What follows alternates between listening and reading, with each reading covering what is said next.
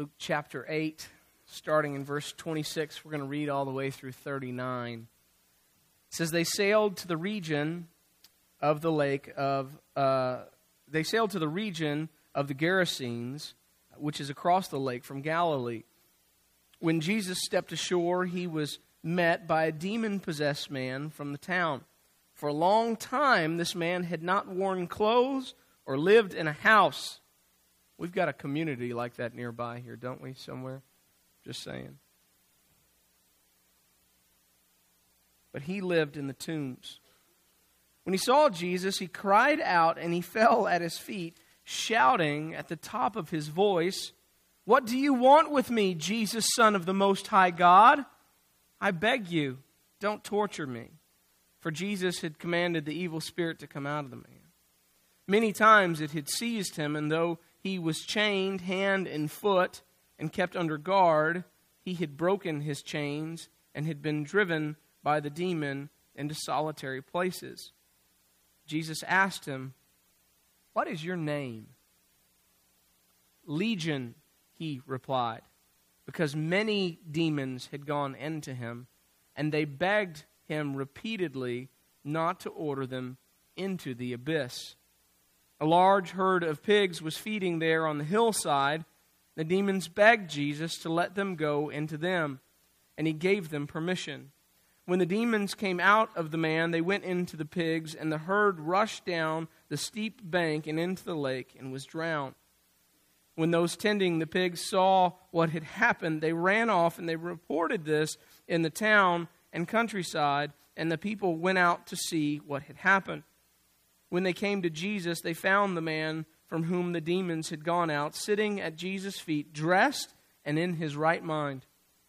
And they were afraid. Those who had seen it told the people how the demon-possessed man had been cured. Then all the people of the region of the Gerasenes asked Jesus to leave them because they were overcome with fear. So he got into the boat and he left. The man from whom the demons had gone out begged to go with him, but Jesus sent him away, saying, "Return home and tell how much God has done for you." So the man went away and told all over town how much Jesus had done for him. There's a whole lot of stuff in this one little story. I'm just going to bring out three things to bring to your attention this morning. I think they have a lot to do with us. And here's the first thing I would challenge you to see in the text, and it has to do with the power of the devil. I want you to see this morning. The devil likes to use his power to set up a perimeter in our lives. The devil likes to use his power to set up a perimeter in our lives, limiting us so that we never experience fullness in life or abundance in life, okay? The devil likes to use his power to set up a perimeter in our lives, limiting us so that we never experience fullness in life. So in order to see this, we have to understand a few things. And we need to start here with this understanding the devil's real, right? And that may sound silly to you, but you would be shocked how many people in churches today do not believe that the devil is real. Many people in America today that consider themselves Christians, they believe in a place called heaven. They do not believe in a place called hell. They believe in Jesus, but they do not believe in the devil. They just don't think that he's real. Here's what the Bible would say. The devil is real.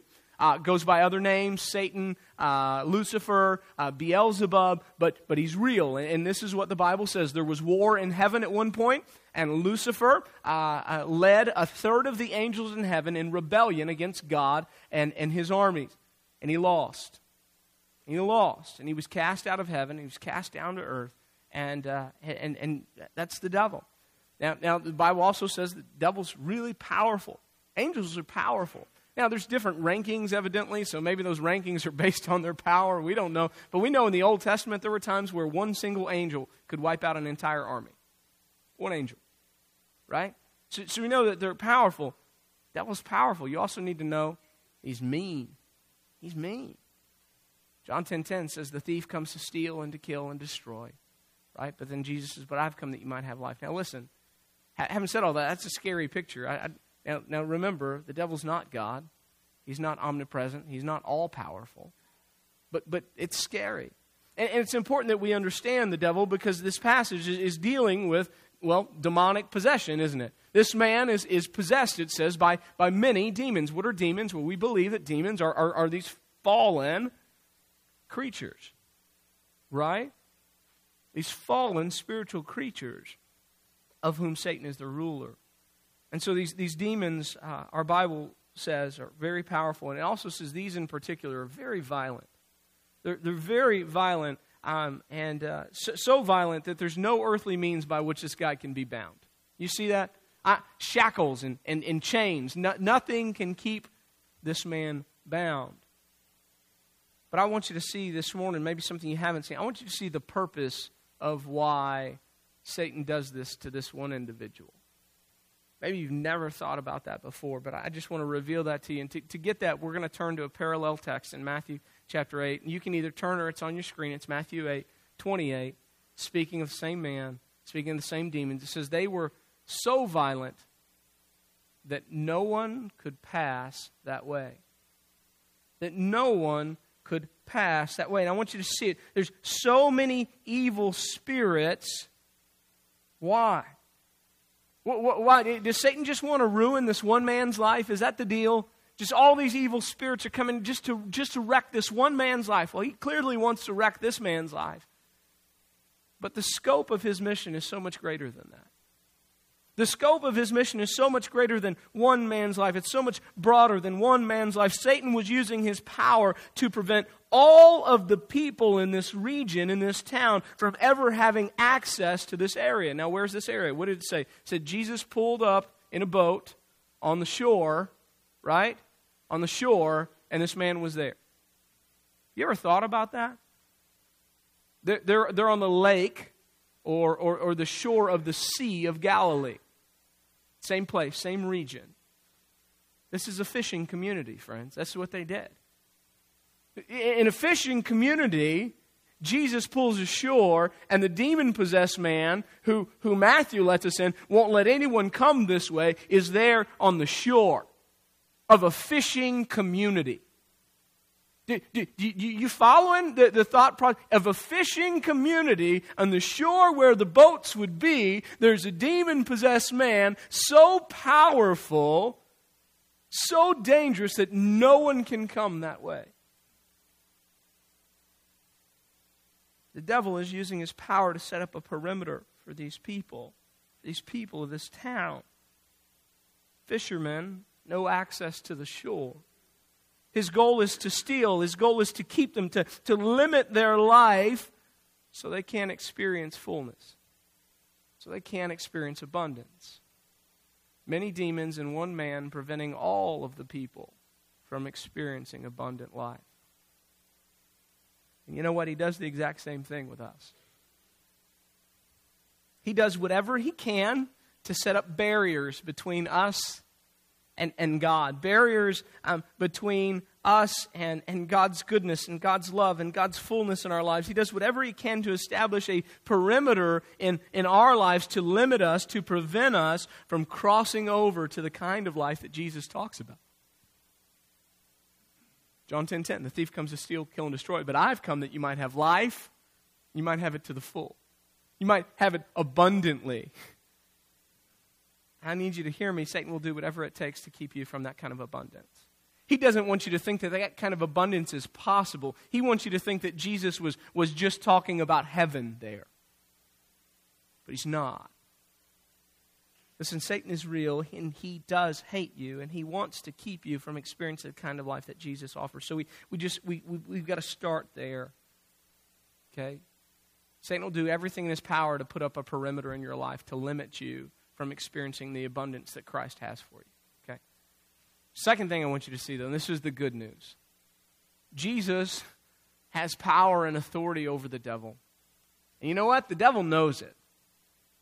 Jesus has power and authority over the devil, and the devil knows it. If you look at verse 28, it says, when he saw Jesus, he cried out, and he fell at his feet, shouting at the top of his voice, "What do you want with me, Jesus, Son of the Most High God?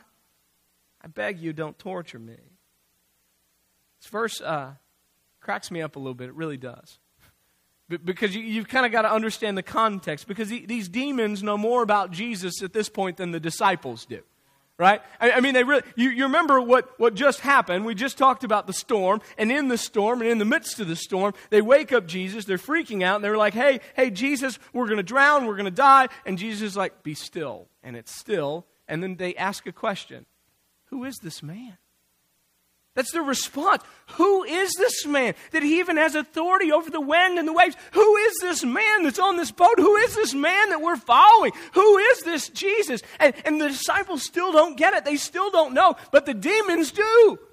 The devil does, right? The disciples ask, who is this man? They're trying to figure it out. But the demons, the devil know. They know exactly who Jesus is. They know exactly what kind of power he possesses. Here's the story. Entire town living a limited life because the devil, via his demons, has used his power to set up a perimeter along the shore.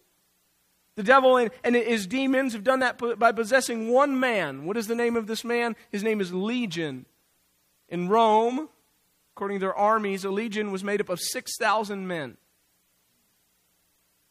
Now, Mark, in his account of this story, would say there were 2,000 pigs. I don't care if it's 2,000 or 6,000, that's a bunch of demons. Right? That's a bunch of spiritual creatures that are really powerful.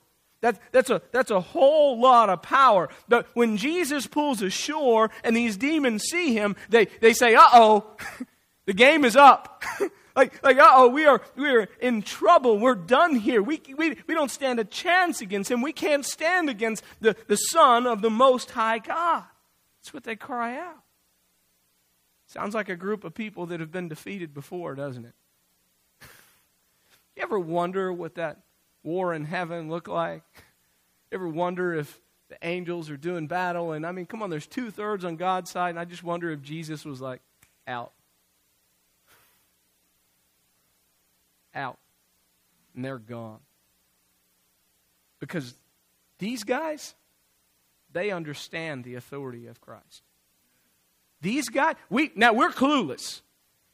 Right? I mean, we're you can make it rain, you can make it stop raining, you can make the waves be still. Wait, who are you? These guys, they know exactly who he is. They've been defeated before, and they know they're going to be defeated again. So they're like, please have mercy on us. The disciples ask, who is this? The demons declare, this is Jesus, Son of the Most High God. We don't stand a chance. We better get out of here.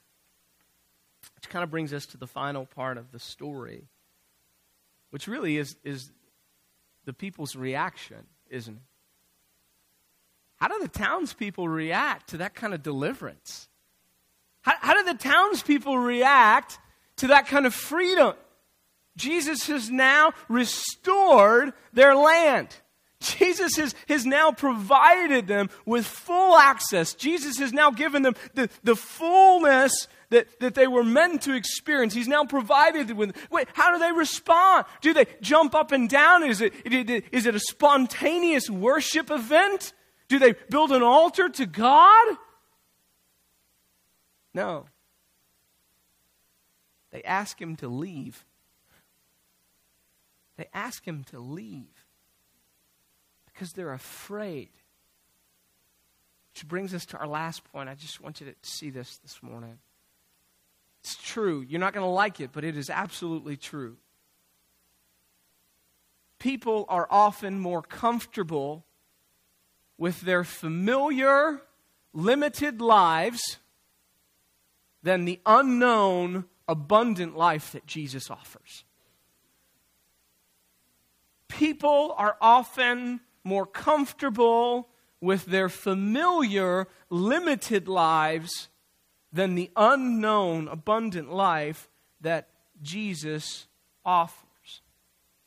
Why do so many people find themselves in places, in positions in life where they know that their life is a mess, where they know that they need to change, where they know that everything is definitely not okay, but they choose to stay there anyway?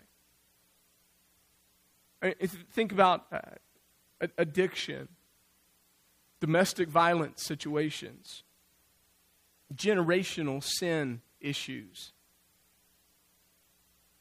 We've got a world full of examples of this. I mean, our lives are full of examples of this, aren't they? Areas where we know that we're not experiencing abundance, we're experiencing far less than what God talks about in the Bible, but we just stay where we are because we know where we are. We're afraid of what we don't know. So why do we do that? Why do we choose to stay?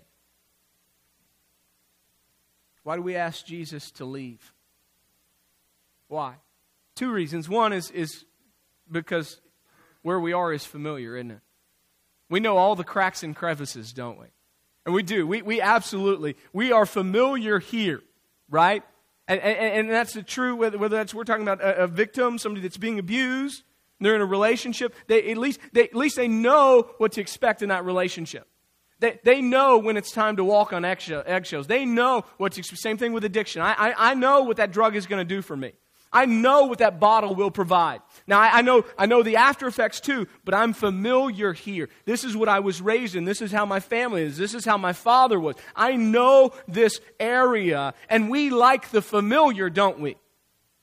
So that's the first reason that we stay in situations where we're not experiencing abundance, is because we like the familiar. But the second reason we stay in situations where we're not experiencing abundant life is because we don't believe that God is really good. We don't. And you can say it all day, and you can high-five it with each other, and you can wear the Christian t-shirt, and you can text it back and forth to each other. God is good. All the time, God is good. But you don't believe it. Because if you believed it, you would leave the familiar behind and walk into uncharted territories with Jesus. But we don't believe that God is good. We truly don't. We question His goodness all the time. We think that we know what is good. We think that we know what is best, but we don't trust that God knows what is best. You think about that relationship. Well, if I give up this relationship, I mean, if I give it over to God, God's going to make me leave that person. God's going to make me leave this, and then I'm going to be all alone. No, you're going to be with God, and that's far better. Amen. That's far better. But it's unknown. Well, I don't know if I honestly give my whole life over to God, if I give my whole career over to God, I mean, He's going to make me like move to Africa and be a missionary or something. Or He could make you stay right where you are and actually start loving your neighbor. Be the family that's an example when it comes to marriage, raising your kids. See, here's the truth about God. I know the unknown is scary, but you are limited. And we are so limited. Friends, we've convinced ourselves that we're the smartest people on the planet. But just talk to your spouse, and they'll let you in on a few details that maybe you're missing. We are limited creatures. And the truth of God's Word is that God has something for us that is so far and above what we could ever have for ourselves. But we only get it when we trust Him. And we only get it when we step out in faith. We only get it when we're done with the familiar. We're ready to let go. To let God have it all.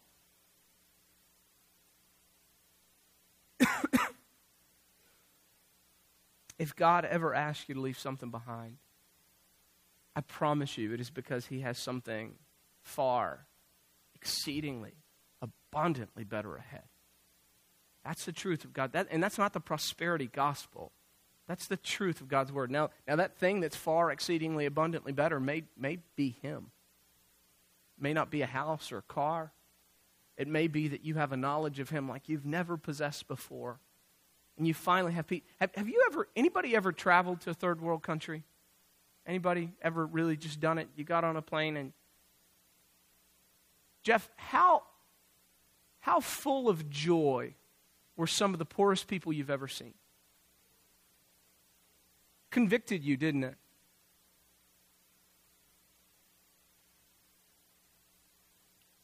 So what's the worst that could happen? If I stepped out in obedience and I lost all the stuff that I think makes me happy that truly doesn't, maybe I just get joy. Wouldn't that be enough? At the end of the month, I'm going to go watch, I'm going to go back to Uganda and I'm going to see some naked children running around somewhere, no clothes. They might eat one meal a day. These kids are so full of life. They are so happy, full of joy. And I say, God, if that's joy, I want joy. If that's goodness, I want goodness. If that's love, I want love, right? God has something better for you, but you've got to trust Him. You've got to trust Him. You've got to be willing to step out of the boat, okay? So what do we do when it comes to all of this stuff, right? These townspeople, their reaction, it should be joyous worship, but they're afraid. That should speak to us. It should speak to us because it speaks to me. I might just be like them. So let's start here. I think this text would challenge us first and foremost to understand just how badly the devil wants to keep you from the abundant life that Christ offers. Just how badly he wants to keep you from the abundant life that Christ offers. I could ask this question in a room this size 100 times, and I could have you close your eyes. I'm not going to do it, but privately in your heart you could answer it. Are you experiencing abundant life right now? You know that 99% of the room is going to say no. Am I experiencing abundant life? Like, pretty good life. A lot of people are like, well, my life is good. But I say, like abundance. When Jesus says 100-fold, like, is that going on in your life? Spiritually, like, is stuff just crazy happening in your life? I think most people would say, not so much. Not so much. Why? Because you have an enemy that hates you. And whether you've seen it or not, because we typically don't have spiritual eyes, he has set up boundaries and perimeters in your life trying to limit you from the goodness of God. It's going on. Absolutely is. Okay? That's the bad news. That's the bad news. You have a very real enemy. He hates you. If you're not experiencing abundance, there's probably some perimeters in your life. Probably unseen. You didn't even know they were there. Okay? Because you've gotten so familiar with it. Remember my first month here? It was a long time ago. And you walk into a church that's been doing stuff a certain way for so long, and people get familiar with things, don't they? I remember going to the place that we call the Welcome Center that is not in the center of anything, and it's not very welcoming. But we call it the Welcome Center because that was the only place we had. The church wasn't designed this way, and you add on, and so it's like the place with you come in from the parking lot, the double doors down there, and there's a little L-shaped thing, and I remember going to the Welcome Center, and there were pamphlets there that were 16 years old. Why? Because we didn't even realize they were there anymore. Because we're so familiar. Because we're so familiar. Guys, here's what I'm going to say to you. There are probably areas that the devil has put up a perimeter. They've been restricted, and you haven't gone or even tried in so long that you honestly believe that's where your life ends. This town, that's where their life ends. They just didn't pass that way. Can you imagine? You just don't pass that way anymore. What if we just shut down 290 towards Austin? You just can't go that way anymore.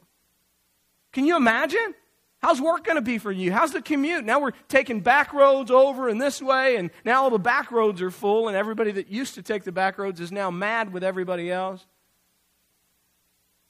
But you know what? If you did that for 10 years, you'd know that 290 was always closed, and you'd always go the back way, and you just know, I can never go this way. There are areas in your life, believe it or not, that you honestly think are closed, and they're not. They're not.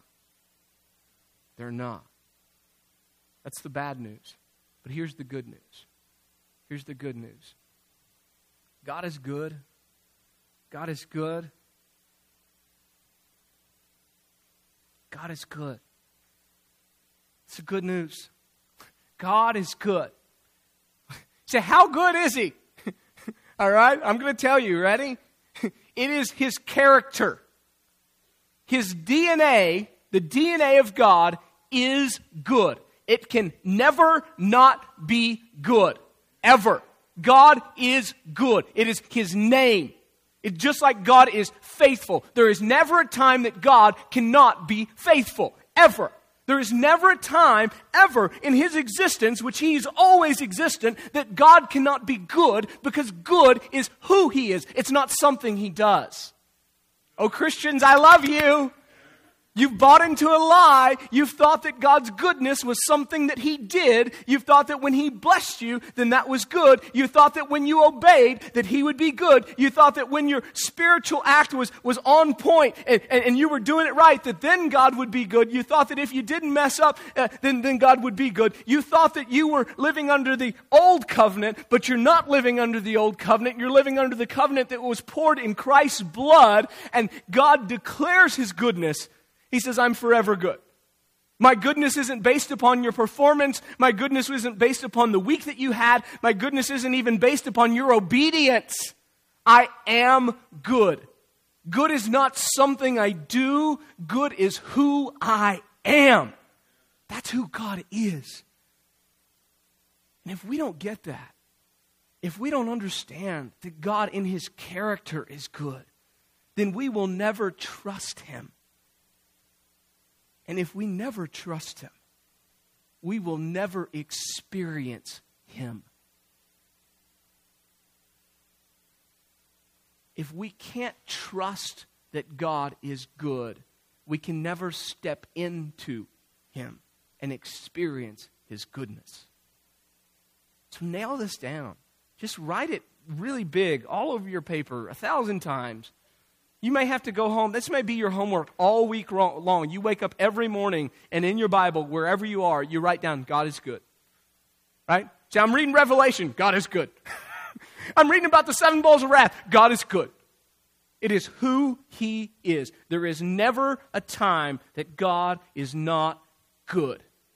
There's never a time that God does not have goodness in mind for you. Ever. Ever. And that's not prosperity stuff, folks. That's deep theology. That's the attributes of God. We're going back to the holy ones that walked on different mountains than we did with J.I. Packer and those guys. It's who God is. God is good. Nail it down. Because he's good, this is what we get to do. It's pretty cool. We get to ask him to destroy every barrier that's keeping us from abundance. Okay? So, what is it? Where's the area in your life that you've declared off limits? I mean, it's been off limits for years. Where's that place spiritually that every time you go there, you've had to bust a U-turn because, I forgot I can't go that way. Some of you don't even go that way anymore because you know that road is closed. What is it? What is it? What's that desire? What is that thing that you just have never had access to? Intimacy with God? Is it a prayer life? What is it? What is that thing that you lack? What is that thing that you've longed to do? Is it teaching the Bible? Is it writing something? What is that place that Satan set up a perimeter and said, I'm sorry, Jacqueline, you just can't do this. Psh, off limits.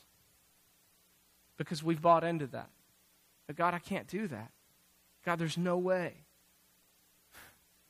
Listen, unless we come to grips with the fact that we are the disciples that are still going, who is this Jesus? And we come to grips with the fact that the devil who sets up these perimeters to keep us from abundance knows exactly who this Jesus is. And that the devil declares, I want no part of you, Jesus, Son of the Most High God. Listen, these barriers don't stand a chance. They don't stand a chance with Jesus' power. They don't stand a chance. So ask Jesus to destroy every barrier that is keeping you from abundance. Pray with me this morning. Father, thank you.